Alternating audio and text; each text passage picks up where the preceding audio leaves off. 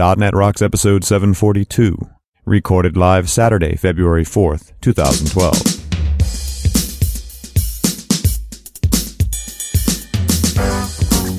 This episode is brought to you by Telerik and by Franklins.net, training developers to work smarter. And now offering video training on Silverlight 4 with Billy Hollis and SharePoint 2010 with Sahil Malik. Order online now at Franklins.net. And now here are Carl and Richard. Thank you very much. Thank you very much. Never mind. It's Carl and Richard. We're here again. What's up, Richard? Another day, another Geek Out show. I gotta say it I think I said it on the air before. I say it on the air again. You were right, sir. These are the most fun. Yeah, well, and certain people certainly like them, maybe just because it's a bit different from what we normally do. Sure. I mean, not that we're having a blast on the tablet show. Oh, yeah. And we've got some great .NET Rocks coming down the pipe as well, but doing a lot of homework to get these Geek Outs right. It's just fun. Yeah, it is good. Better no framework. Hit me. Better no framework. Oh, you're gonna write a new theme song now? Hell that last no. one was pretty weird. Hell no. Just a little overdub. That's all. Here you go. Yeah. So maybe we got to rename it because it's just become a hot point for resources, you know? Yep. Whether it's something in the framework or some tool or something like the router that I talked about, the virtual router. Lots of traction on that. People get really excited about that. Yeah, a lot of tweets of people that didn't know it. And I'm just looking at popular downloads, right? Right. So, I want to bring us back to, and this is cool. I went looking for homeautomation.net, right? This was my Bing search. And I wound up on Stack Overflow and somebody was asking, if there are any libraries, and guess where they pointed them? Where? At .NET Rocks. Ah, it's nice. So I figured, what the heck? Let's go back and revisit that show we did with Stacey Harris. But then I thought, well, that was 2008. We did a show on home automation. He has another video from 2010 at Channel 9.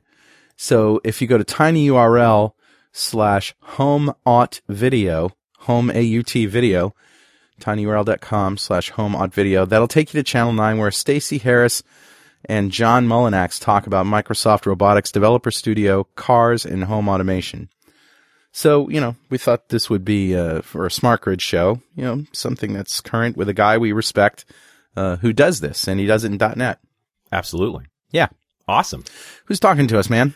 Grabbed a comment off of 732, which was the Geek Out show on electricity. Oh, man, it never ends. Got a lot of comments there. I was answering a few questions. We're talking about synchronization and so forth, but I really enjoyed James McClellan's comment. He says, my British dad and other British relatives claim that because voltage is 240 volts, kettles boil twice as fast here as in North America. Is that true? Even if they do boil twice as fast, wouldn't that really mean that kettles are twice their wattage? I doubt that this is even true, and a quick Google search seems to confirm this. I would think that the only effect of double the volts is that we use half the amps, and you could run twice as many kettles on the same circuit. Maybe this is what they really mean, twice as much hot water in the same amount of time. That's funny. Well, and I appreciate that James, got the show, too, because he compared, hey, if we double the voltage, we cut the amperage in half for the same number of watts. That's right. So we get the ratio right. So, and the answer actually is, James, that the advantage of the 240 volt system is that you can actually put more power through the wire. And when you get 20 amp rated wires, and 20 amps at 240 volt wires, are thicker than our 110 volt 20 amp wires. But you can actually power more stuff, bigger motors, bigger coils, but it's not going to be double because that's still a hazard. That's an awful lot of power, but it can be more, and it usually is more. So there is distinctly an advantage in that system over the 110 volt system. There's also a better thing you could do, which is just get propane. There are other ways to boil water. That water will boil damn fast. Let me tell you, put a flame under it. But so not twice as fast, but it can, depending on the kettle you get, go faster. The most powerful kettle you could put on a typical 110 volt North American circuit is not going to be as powerful as the most powerful kettle you could put on a typical 240 volt UK circuit. How's that? Awesome. And I'll send him a .NET Rocks mug because we love great comments. And if you'd like to get a .NET Rocks mug, just write a comment on any .NET Rocks show at .NETRocks.com. And speaking of non sequiturs, Pluralsight provides comprehensive developer training online. They have over 200 hardcore developer training courses authored by MVPs and industry experts such as those you hear on our show. They release 8 to 10 new courses every month and offer a free 10-day trial, giving you access to 200 minutes of their video library. Pluralsight offers over 20 courses on ASP.NET development and have several courses dedicated to understanding security, including ADFS2 and WIF, W-I-F, Windows Identity Foundation 3.5, as well as a new course by Adam Tuliper on hack-proofing your ASP.NET sites. Try Pluralsight today. Subscription plans start at just $29 a month. And, hey, I said it before, but I'll say it again. Do you like high-end acoustic guitars? Because I know you do. You're out there, you guitar players, you guitar aficionados. Well, it just so happens that I'm putting together a little video show with an audio website where we compare really, really high-end acoustic guitars, play them through the same mics and preamps, and record them playing the same song in a controlled environment so you can hear the difference. Not only that, but we'll put up a spectrum analysis so that you can see the difference visually between these guitars and what they sound like. And you'll be able to download full fidelity FLAC files so you can see for yourself what they sound like. I hope you'll play a few inexpensive guitars too. Yeah, of course. Just to give us that range. I mean, I'm not a guitar player. I mostly just admire your playing, but yeah.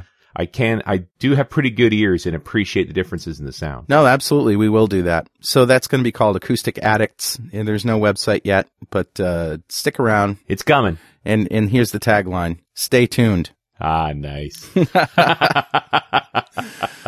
So we're talking SmartGrids. Now, here's what I know about SmartGrids, okay? I know that a smart grid is something that regulates electricity flow based on usage and demand. Yeah. And so the example that we get all the time is electricity is more expensive during the day and cheaper at night. So, you know, you will have a dishwasher that's programmed to run at night, or you'll have switches that turn on and off things during the day and run them at night. Like your dryer, for example, which takes probably the most electricity of any appliance. In a typical electrical-oriented household. But, you know, we should go back a couple of steps here because you got to deal with why do we need to change anything? What's wrong with the grid as it stands? What's wrong with it? Because we've talked about this in the electricity show, just how the grid functions, and it's got its issues, but, you know, if we just maintained it well and fixed it up a bit, we'd be fine, right? The issue is that these big power plants, and I don't want to underplay just how sophisticated our current grid is. The current estimate for the number of power plants, something like 5,800 in North America. Like, there's a lot of power plants. And as we learned from the electricity show, they all have to be synchronized to get onto the grid. That's why they're in different areas, and they're different synchronization groups. There's a lot of complexity here. But the real problem is that those big power plants, they start up slow, they slow down slow, they're not very adjustable, and anticipating demand is quite challenging. And the differential between peak demand and minimum demand is like 100%. There's like double the amount of power consumption at peak than there is at the low. And because you can't just spin up power plants easily, you tend to provision for the peak. Right. So that means a lot of electricity gets wasted. Exactly. You're burning a lot more coal, a lot more oil, a lot more natural gas, a lot more uranium. You're running more windmills, keeping solar cells going, like all of these different things, and that power is not being used particularly well. So the first word that comes to mind is storage. Well, exactly. Except there is no good way to store electricity. That's right. All of them have significant percentage losses, especially when the quantities get large. Yeah. So, you know, that's the challenge with power. So there have been a number of practices enacted to try and encourage people to level off that behavior one way or the other. As I understand it, in the UK, they're now doing this variable metering system. I don't know if it's everywhere, but it's going on there where half the day is at one rate and the daytime rate, and half the day, the nighttime rate, is at a lower rate to try and encourage people to use nighttime power and try and raise that trough up, the low, and push that high down so that we use power more efficiently. Yeah. And this all comes back to power metering, right? That we actually are being measured on the power we consume. And lots of good fun around that. Now, primitive systems, and I have to flatly admit, where I live, still a basic primitive system, right? The meter is on the outside of the house, and there's a man who comes by once or twice a month and reads the number off that meter. Nothing more sophisticated than that. That's the dumb grid right there. That's pretty dumb. That's a one-way grid where we put all this power out there, right? That huge sea of powers out there, and then we look at how much you sipped on. Yeah. Right? Yeah. And we just kind of, and you know, there are people who are employed by the power companies to watch the consumption all the time and to adjust the grid on the fly. But when it comes to looking at individual homes, they're getting these individual handwritten, more or less, data points once, twice a month to try and figure out, you know, where the power's going. And I don't know if I've ever told the story of when I was considered a grow op. A what? I got my house busted as a grow op once. A grow op? What's a grow op? A grow op, growing marijuana. You grew marijuana? I did not grow marijuana. I got busted as being one. They raided my house essentially. So, wow. Well, here in British Columbia, which they seem to grow a lot of pot around here. People are quietly converting their houses, taking advantage of the weakness in the grid essentially, to make their houses into big greenhouses, right? They cover over the windows and so forth. You know, there's sort of signs that you've got a house in your neighborhood that's a grow op, and they grow marijuana plants and sell them. You know, interesting you should say that, because a study came out that finds New Zealanders are the largest consumers of marijuana in the world. Did you know that? I did not know that. Yeah, the biggest potheads are in New Zealand. Oh, well. Isn't that funny? It's something. I'm just saying. You're just saying. It's a good thing you like bourbon. So I caught on that there might be a problem when my meter got read too often. You know, I've got cameras on the outside of the house because down the basement where my office is, usually I can't hear the front door, and so I've got a camera to be able to see that. And I noticed that a guy, the meter reader, was coming by almost twice a week.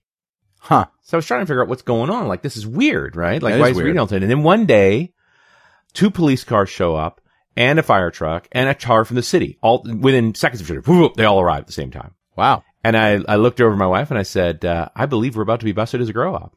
And she's like, well, what do you mean? I says, well, look what's outside. And so there's been this policy put in place in Coquitlam, where I live, where if people had unusual power consumption, they might be grow ops, right? It's one of the signs of a grow op is that because you run these big lamps all the time to grow the plants as quickly as possible, you not only consume more power than the average person, but you consume more power at night. At night. Oh, right? And since you're running servers in your closet.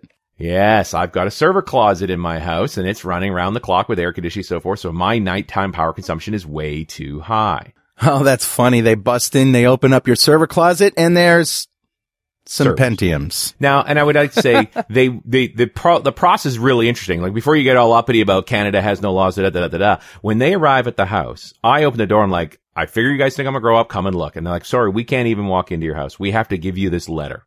And really what they want to do is stick the letter to the door and just leave. Right? Okay. But the letter says, we're concerned about your power consumption. Okay. And we'd like you to voluntarily have your house checked to see what's wrong with your power consumption. Ah, okay. So that's the first step. And if somebody says, no, I won't, then there's probable cause. I don't even think that's probable cause. All it says there is, if you should choose not to volunteer for this, and here's how you do it, you could have your power cut off. Just as a safety to the neighborhood. Ah. Now, you think about it. If I was a grow op, I wouldn't answer the door. Yeah, right. Right? They'd stick the thing on the door. Now, the grow up guy shows up, see the thing on the door, says they're going to bust us eventually, get out of here. Right. Which solves the problem, right? They get rid of the grow op. True. But, in the end, what I did was I called for the inspection. Yeah. They showed up a few days later. The police checked the whole house first because, who knows what I might be actually up to. That's right. Fireman never came in. The city guy came in. I showed him the server closet, and we told the story about how people react to the server closet. And what they told me is, if you just got a business license for the server closet, whether you're doing business here or not even important, then we'll know that's why your power consumption is high. Okay. So, for a $60 license, problem goes away. Anyway, it was a bit of excitement, but interesting that for them to figure that out, they're sending these meter readers out all the time. Right. This portion of .NET Rocks is brought to you by Telerik Just Code. If you're like me, you're probably using some productivity add-on in Visual Studio to check, refactor, and test your code. But how'd you like to get a complete list of your solution's errors on the fly as you type? and not just for the opened files. The new kit on the block, JustCode, does just that for all supported .NET languages as well as JavaScript. It's like having a compiler running all the time, only that JustCode is faster and requires less CPU time. One area where JustCode is definitely better is performance. The tool provides the fastest code analysis and better performance without slowing down Visual Studio. Another reason to try it is JavaScript support. It'll help you read, navigate, and refactor your JavaScript code better than you've ever imagined. Learn more about the features JustCode offers and download a trial at Telerik.com/JustCode. And don't forget to thank them for supporting .NET Rocks. So, and it dawns on me that we as software developers understand this whole internet grid thing and peer-to-peer communication, whereas the power company does not really. Well, the rest of the world doesn't get it. Yeah. Like, we have a weird set of knowledge in our head. We understand something it's very confusing. Right. And, the whole concept of the IP network, which I think is absolutely vital to the future of this grid. Yeah. So the first step moving down the path of the smart grid is obviously smarter meters. Well, I think we talked about this before. I have seen these, technologies to send, IP, basically TCP IP, over electricity wires, over the electric grid. Is that possible? Can we just use the grid to send information about the grid? We can. It's just not particularly efficient. And honestly, it's not necessary. Well, and it's actually, now that I think about it, it's kind of silly because what if you send a message that says, shut it off? Yeah. Then you can't send any more messages, can you? Well, there is that. And look, cell works. Almost every house has got broadband into it anyway. Like there's other ways to get the data back and forth. But sure. Making the meter smarter. And I've actually seen the step up from the dumb meter the guy has to physically read is a meter with a little VHF antenna on it, and the guy just drives by. Oh, that's cool. And calls to the meter to get the signal so he can collect the data faster. But it's still, once a month gathering. It's not enough. Yeah. Right? And it's still very much just, how do we measure the one-way thing? Getting meters smarter is really about how do we make this a two-way street? How does the meter know what the power rate is? How can we go from maybe, here in BC we have the way they charge for power is you're allocated a certain number of kilowatt hours per month at one rate, the sort of low rate. Yeah. And then above that, it's at a higher rate. So that's their encouragement for you to conserve is power is very cheap if you stay below this level, and it gets more expensive when you go up. Now I can understand drying your clothes at night. Maybe you only get to do one load a day, but, or even just, starting in the evening before you go to bed. But, the killer of all of these smart grid, technologies is air conditioning because it's just a physical discomfort issue when the sun is shining. That's when you need it the most. You don't need it at night. Right. And so, and especially in hotter places like California and so forth, it becomes a huge deal. And California's had this system, they really struggle for power where, certain cities like San Francisco, when they would put out these alerts and basically say, we're going to start cutting off power to different parts of the city, rotating blackouts to reduce our power consumption. Yeah. Unless you guys start turning off your air conditioners. And it worked. But enough people would turn off their air conditioners, they get below that threshold so they wouldn't have to do the blackouts. Yeah. But that's totally manual. Right. But the next sort of step, think about automating that. Yeah. So there's a group of standards coming along, and one of them is called Smart Plug, which allow you to actually put an outlet, replace an existing outlet. And this is the brilliance of all this, right? And now, we'll go through a couple of how we could solve these different problems, but thinking in terms of retrofitting existing systems. So imagine I can take an existing outlet, the outlet that has my AC unit plugged into it. Yeah. Replace it with a compatible plug. It fits in the same spot, but this one ties into my meter and talks to the power company. And so when the power company needs to put out a command like that, saying, hey, I need to save power, I've signed up. I get a discount on my electrical bill. Okay. Because the power company has the option to say, I need to turn off that outlet right now. And so rather than you having to hear the call and go shut your air conditioner off, you commit to when you need to turn that off, feel free. Do we also need a sort of appliances with a built-in shutdown command? Because some appliances don't like to be just pulled to plug on. Well, that's where the technology gets more advanced. So I'll include these links in the show, but Smart Plug are the guys who are building the outlet. But there's also a site called Right Plug. And so smart plug is the physical outlet. Right plug is actually coding on the plug itself to identify the device. So when you plug it into the jack, there's a little RFID communication that goes on. It says, oh, you've plugged in an air conditioner and it has these specifications. And great. now it can report it back to the meter. And then that ultimately talks back to the power company and that's to decide what to use. That's as easy as just attaching an RFID tag to the plug. That's an easy solution. Yeah, and inexpensive. So this whole idea that I can retrofit a power meter, then retrofit the outlets that matter, right? Yeah. And you know, think about what would you want? I'd want to retrofit outlets where their power I really don't want you to cut off. Yes. Right? They're sensitive electronics, that kind of thing. Or maybe the, thing that runs your CPAP machine or your dialysis machine, to keep you alive. Please don't turn those off. Yeah. And then also stuff I do want to turn off. Right. So you say, that mixture of those things then allow us to start communicating back and forth. But that's just dealing with crises. What we want to do is we want to get smarter still. Right. We want a way of life, not a crisis mode. Yeah. What if we, once we can actually put smart meters everywhere and they know what the price of power is, we can start routinely adjusting the price of power. Why shouldn't power prices go up as demand goes up? Much more this supply and demand model. Right. And maybe the unit measurement is minute or hour, 15 minutes, smaller units that way, because then we get into the participatory model. The ultimate manifestation of this smart grid here is our ability to sell power to each other. And I want to get there, but we're not there yet. There's a bunch of problems we need to solve. Okay.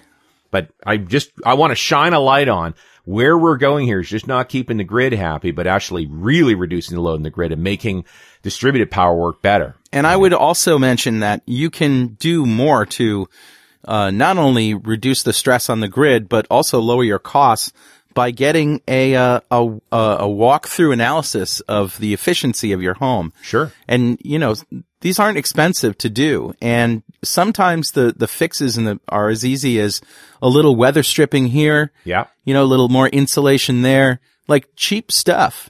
And it starts with understanding what's consuming power in your house. If you don't know, your furnace is running all the time because you're losing heat. It's like, hey, my house is warm, my furnace is working great. Right. Maybe your furnace is working 3 times harder than it needs to. Exactly. Just because your house isn't weatherproof enough, and $20 worth of weather stripping could have made a big difference for you. Yeah, and $20 worth of weather stripping could save you hundreds. Right. Every month. So, well, maybe not every month, but it could. Depends. Yeah, and ultimately, so it starts with instrumentation. Yeah. Can we get the different things that consume electricity in our house to record what they're consuming? Because once you can measure it, you can control it. Right. And that means we need standards. The thing that strikes me as a standard that finally succeeded was USB. Mm-hmm. And, why not have USB jacks in your walls to power devices just like you would have, like you wouldn't believe it. But our house, we have USB jacks, the little adapters, in every outlet because, kids want to charge their phones or whatever. Yeah. It's like, if you're building a house right now, you should do that. Well, and you can retrofit it. There are, you go to a place like smarthome.com, they'll sell you wall jacks that include a USB plug on them. Yeah. It's just great for DC power. And then all those wall warts go away. If you're making a device that runs on DC power, if you can power it off USB, you should. Yeah. I would love to see that become the world standard for DC power. Well, now you're talking about an even bigger thing, which is if you were going to do the house again, if we want to get rid of those 19th century power standards, what would it look like? Yeah. And there's lots of conversation going about this. I just don't think it's particularly realistic because it means rewiring whole houses, right? Yeah. The retrofit idea is good. Yeah. The jacks. The sort of magic number seems to be right now a 48 volt DC household power system. Because 48 volts is enough power to power just about anything. Yeah. Except for the biggest appliances where you still want AC. But lighting works great that way. Almost all electronics work on less power than that.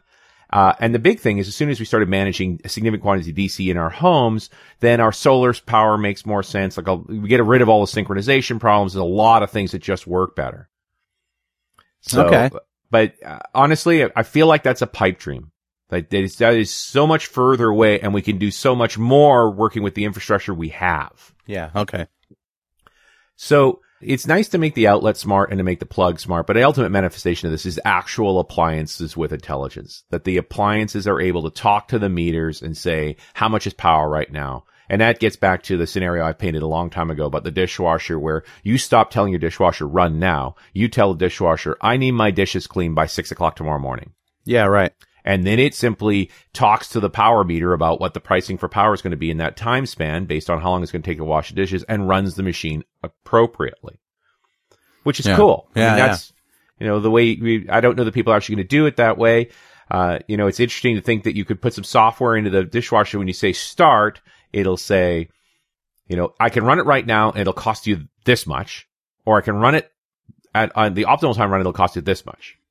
So let's talk about realistically the political will and the challenges thereof for creating a smart grid.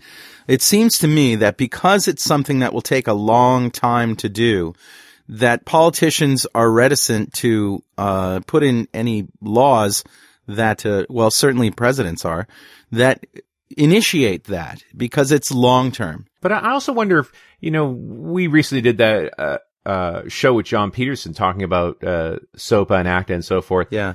Is it actually in our interest to have laws? Isn't this going to come about naturally because the grid needs to solve this problem too? Well, maybe not laws, but certainly provision spending for it. Yeah, or at least incentives. Incentives, yeah. And it seems to be that's what's actually going on right now. There are incentives to experiment with smart grids. The biggest challenge is that smart grid is a loaded term. There's lots of different things that are being called smart grid right now. True. And lots of different implementations going on.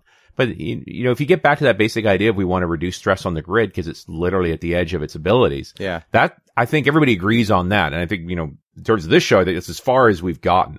Where it gets interesting, and, one of the reasons I wanted to do this show now before we get into the alternative power sources is what happens when we actually have that two-way communication and a floating rate, but now our meters can speak to each other because each of us is also a power generator.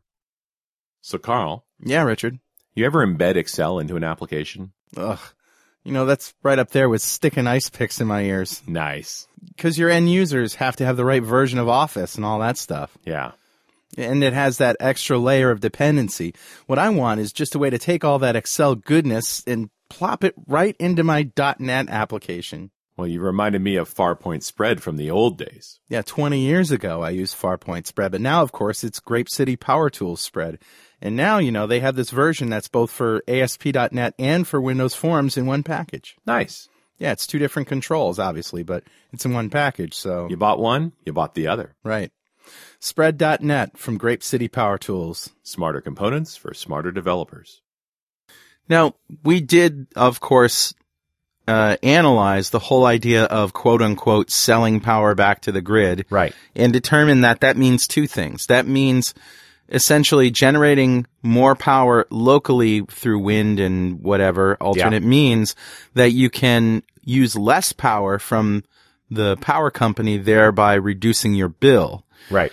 Which isn't really selling it back to the grid. When you're generating power, very few people generate more power than they can actually use. I mean, it takes a lot to just power a home, let alone have surplus. So is this what you're talking about when we have surplus energy, like we actually are generating more than we use? Well, we'll get there. Actually, I want to digress on this point a bit, because one of the questions that I answered back and forth a bit with listeners on the electricity show was this whole idea of selling power to the grid. And if you want to have some fun, go to YouTube and look at some of the videos that people have made of trying to sell power back to the grid. Okay. A couple of things you'll find out. First is virtually every one of them solar. Yeah. And that's important for one reason. Solar's DC. Yeah. So synchronization is much easier when you're already DC. Yeah. Right? So that's the first part. But the grid is AC. Grid is AC, so you have to rectify, you have to turn your DC into AC. Okay. But it's easy to synchronize when you're doing that. If you're going to, you have to do it anyway to make it AC, so you make it AC in sync. Okay. With a significant power loss. All right. The other more interesting thing, and couple of videos I watched, is the guy, literally videoing as he's doing it. He's got all his gear and so forth, and then he's just shutting everything off in his house to see if he can get the meter to actually run backwards. That the downside is that solar cells just don't generate that much electricity. And That's so right. actually getting enough that you can run your meter backwards is hard. Yeah, it is. And it's not a lot of power. Like, it's not economically viable. But let's back up. Let's not even worry about the arbitrage model, the wholesales model. Let's think about our simple smart grid environment. So I have a meter that's got variable power rates, right? Maybe they're hourly. Mm-hmm. I have devices inside my house that understand that pricing. So we've already made some big leaps, right? I've got the appliance companies on board. They're speaking the standard. So we now have this smart dishwasher. Okay. Now let's add in an alternative power source. So you have, say, a small windmill in your yard that generates electricity. Now, All right. Needless to say, so paint that same scenario. 7 o'clock in the evening, dinner's finished, dishwasher's loaded. You say run the dishwasher at the lowest rate possible. Make sure the dishes are clean by 6 a.m. Right. The dishwasher interrogates the power meter. Power meter says, hey, power will be cheapest at 3 a.m. It goes, well, it takes me an hour to do the dishes, so I'll do it at 3 a.m. It'll be done by 4 a.m. I qualify. That's great. I'll go to sleep. Okay. Around 11 o'clock at night, the wind picks up. Yeah. Your windmill starts going hard, and it's generating enough electricity to run that dishwasher. That's free power, right? You've already paid for that. So you should consume that rather than draw more power from the grid. Right. Now, how do you make that work? Yeah. There's a bunch of problems here. So first is I have to have some kind of measure that thing is running. But the biggest challenge is, how do I direct that electricity that's coming from that generator connected to my windmill to my dishwasher? Right. Knowing that, for safety reasons, we can't cross the streams, right? The grid's connected to the dishwasher, then the windmill cannot be. Okay. So I need a device that will route power for me the same way that we route network packets. Yes. So there's several companies that are working on these smart breaker boxes that will actually allow you to plug multiple power sources into them, and then based on the power availability and the power demand and the power pricing, switch accordingly. It's like a network switch for power. Absolutely. It's a router. Wow. That's the direction we need to go in. Yeah. So again, still retrofittable. I replace my breaker box with a smarter breaker box. Yeah. It's really may not change the box, it'll just be different kinds of breakers. In fact, there's some very cool breakers out there today. There are breakers that will give you exact metering on that breaker. Oh, man. So to tell you how much power each breaker is consuming, and you can get it in a report. Now, it all depends on how your house is wired. Now, this seems like such a no-brainer, especially from an IT perspective. You're like, well, yeah, that's how I'd do it too. The tricky part is we're moving enough electricity around that we can't just switch electronically. We need to physically change wire connections, right? We need what they call airspace. So, and I talked about this in the electricity show, I have my generator outside, and it's a 15,000 watt generator, right? Pushes out 100 amps of power. Right. And that 100 amps can't touch the power coming in from the grid. And so there's a transfer switch. It's a 2 foot wide by 2 foot wide by a foot deep box. Right. It's basically a 100 amp breaker, and it physically yanks itself with a big solenoid. And don't be near it when this happens, because it's terrifying. Yeah. To switch the power from what's coming from the grid to what's coming from the generator. You don't want 100 of these. Right. Or 50 of these. You want something more granular. We want it in the 20 amp version. But the more important thing is we need it intelligent enough to know how to switch these different combinations. And that's just 2 power sources. What if I also have solar? Right. Right? Or I have geothermal. I mean, there's any other number of potential power sources that we might play with. Or even a propane generator for that matter. Exactly. Maybe propane's cheap right now. It's, right. We know what the price of running that generator is compared to pulling off the grid. Right. Typically, I'd expect the grid to be cheaper, but not at peak time. Yeah. Right? Yeah. We get into one of those crisis moments, and I still need my air conditioner to run. They've jacked up the rate because it's peak, so now I suddenly fire my generator and drop off the grid. And there's an interesting game here. It's enough people do that. They fire the generator, drop off the power load to run their AC, which drops the price back down, and then they transfer back. Right. Right. Yeah. We could get into a nasty trap here, but the real smart grid is this ability to switch between multiple power sources to power individual appliances or particular loads as needed. And that is a very challenging problem to solve, but there are folks working on that. And you see now bit by bit, I've left my wires in the wall. Right. I've changed my meter. Yep. I've changed my outlets. I've changed my plugs a little bit. right? Maybe I've set up an IP network that ties to my meter that's now letting my smart appliances talk directly. And now we start swapping out the breaker box so we can bring in additional power sources. Wow. Not until we get there can we start talking about, could we take power from other sources? So what you're saying is it's really going to be impossible to have a smart grid without having our homes completely changed over. Right. Yeah. There's a bunch of changes here. Let me throw one more piece in the equation. You want to talk about another power source? Sure. Your electric car. Oh, yeah. My electric car is a great generator. If I could only plug it into my house. Well, interestingly enough, right? So you get an electric car charging spot in your house. That's probably going to be the largest electrical demand in your house now. Yep. Recharging your car. Yeah. So you definitely want it plugged into the smart meter. Yep. But now you have to have you have to talk to your car about what you're going to need to do with it tomorrow. Yeah. So that it can judge how long it's going to need to charge to optimize your power consumption. So it has to be hooked up to your Google Calendar. Well, or you've got to tell it, right? You give it your schedule for tomorrow, right? We're commuting tomorrow, so we're going to need 20 miles of driving. You give it all that information. It sort of looks at how much power it's got, how much more power it's going to need, how long that charge is going to take. It says, okay, I can charge in this window. Well, it certainly removes the whole spontaneity of the American dream, doesn't it? Let's get in the car and go for a ride. No, I'm sorry. You don't have enough charge for that. Well, you're trading off, I want to go for a ride versus I want to save money. Because imagine this. Instead of running a generator, instead of paying for the cost of installing a generator, I choose not to drive today because I want my air conditioner run at a lower rate. Now, discharge my car into my house. Yeah. Now you have some storage. Yeah, that's interesting, huh? Using your car as storage. Car as storage. Huh. Because it's typical electric cars are in the 6 kilowatt range. Well, that's electric cars. And the hybrid doesn't have a whole lot of storage, the Prius. No, the true electric cars have more storage. Right. Although, isn't it interesting to think about, what if your Prius could just start itself to be your generator?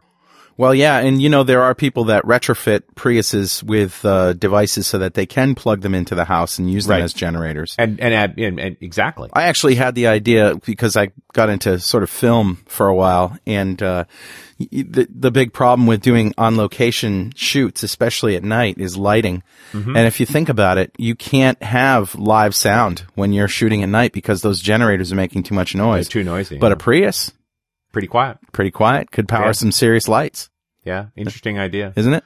But you start to see what the modern home looks like now. If we have the smart meter, the smart appliances, plugs and outlets, and we have the routing ability in our breaker boxes, now we start using all these different sources of power together.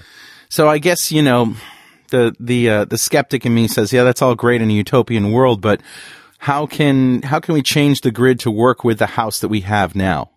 Well, the simplest thing is, we've already brought a bunch of this up. These plugs exist now. Yeah. You have to work with your power company as far as the meter is concerned. They control that. Yeah. But there's lots of pilot programs going on out there today. And so it's worth looking into. Find out what the rating system for your neighborhood is. Yeah. Are you paying different power rates based on your consumption? Are you paying different power rates at different times? Yeah. Take advantage of it. I wonder if that's something you can look at just by reading your bill. Typically, power companies are generally pretty obvious about doing that, although those bills are sometimes hard to read. But there are opportunities there. And certainly we're going to put lots of links on the show here to some of the sites and products that are out there. And for better or worse, somewhat US-centric. Yeah. Because that's where we are, to help you do all of this. But there's lots of potential here. I tend to be a pessimist because it's good to be usually right and occasionally pleasantly surprised. Yeah. But I'm optimistic about this. These things make sense. They make economic sense. They solve the problem. The challenge is that a lot of the people that are driving this are not technical enough. Right. They don't understand what we understand in the software world about how peer-to-peer works.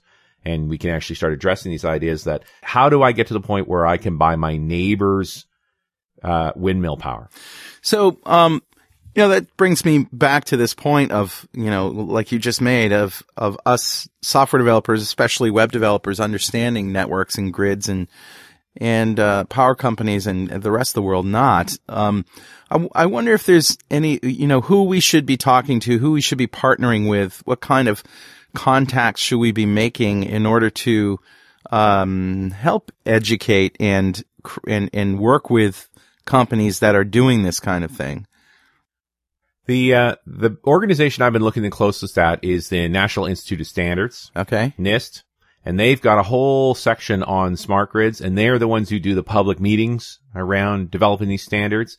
So there's certainly opportunities to write in and to participate to sort of help the standards evolve and to make sure we're incorporating technology as best as possible. But you talk about career opportunities for software development. Oh, God, yeah. If you're tired of building line of business apps, you should call the power company. They probably need your help. That's great, Richard. Well, I had a few more ideas for other Geek Out shows that we could do off of this. One is green homes. Mm-hmm. The Ed Begley Jr. Dilemma. Yeah. And another one is natural gas, because you know what? There's some serious development, for better or for worse, going on in the United States anyway, in natural gas development. Right. And there's good, there's bad, and there's earthquakes. Yes, there is. Who knew that fracking was more than something you did in Battlestar Galactica? Yeah, that's fracking awesome. All right, buddy. I think that's a show. Hey, I'm glad you guys enjoyed the Geek Out shows. Please keep your comments coming. Tell us what we're doing right, what we're doing wrong. We're on an alternative and energy bent in general right now, but if you'd like to change gears, maybe do something else, I got some notes on nanotechnology that look pretty cool. And you reminded me, maybe we need to talk about home automation again, because there's some great stuff there. Yeah, and we have some people we can tap for that. Absolutely. All right. Well, until then, we'll see you next time on .NET Rocks. Hey, thanks for listening. And remember, pluralsight.com is where you can get 200 minutes of free video training by guests on .NET Rocks and other experts in the field. pluralsight.com.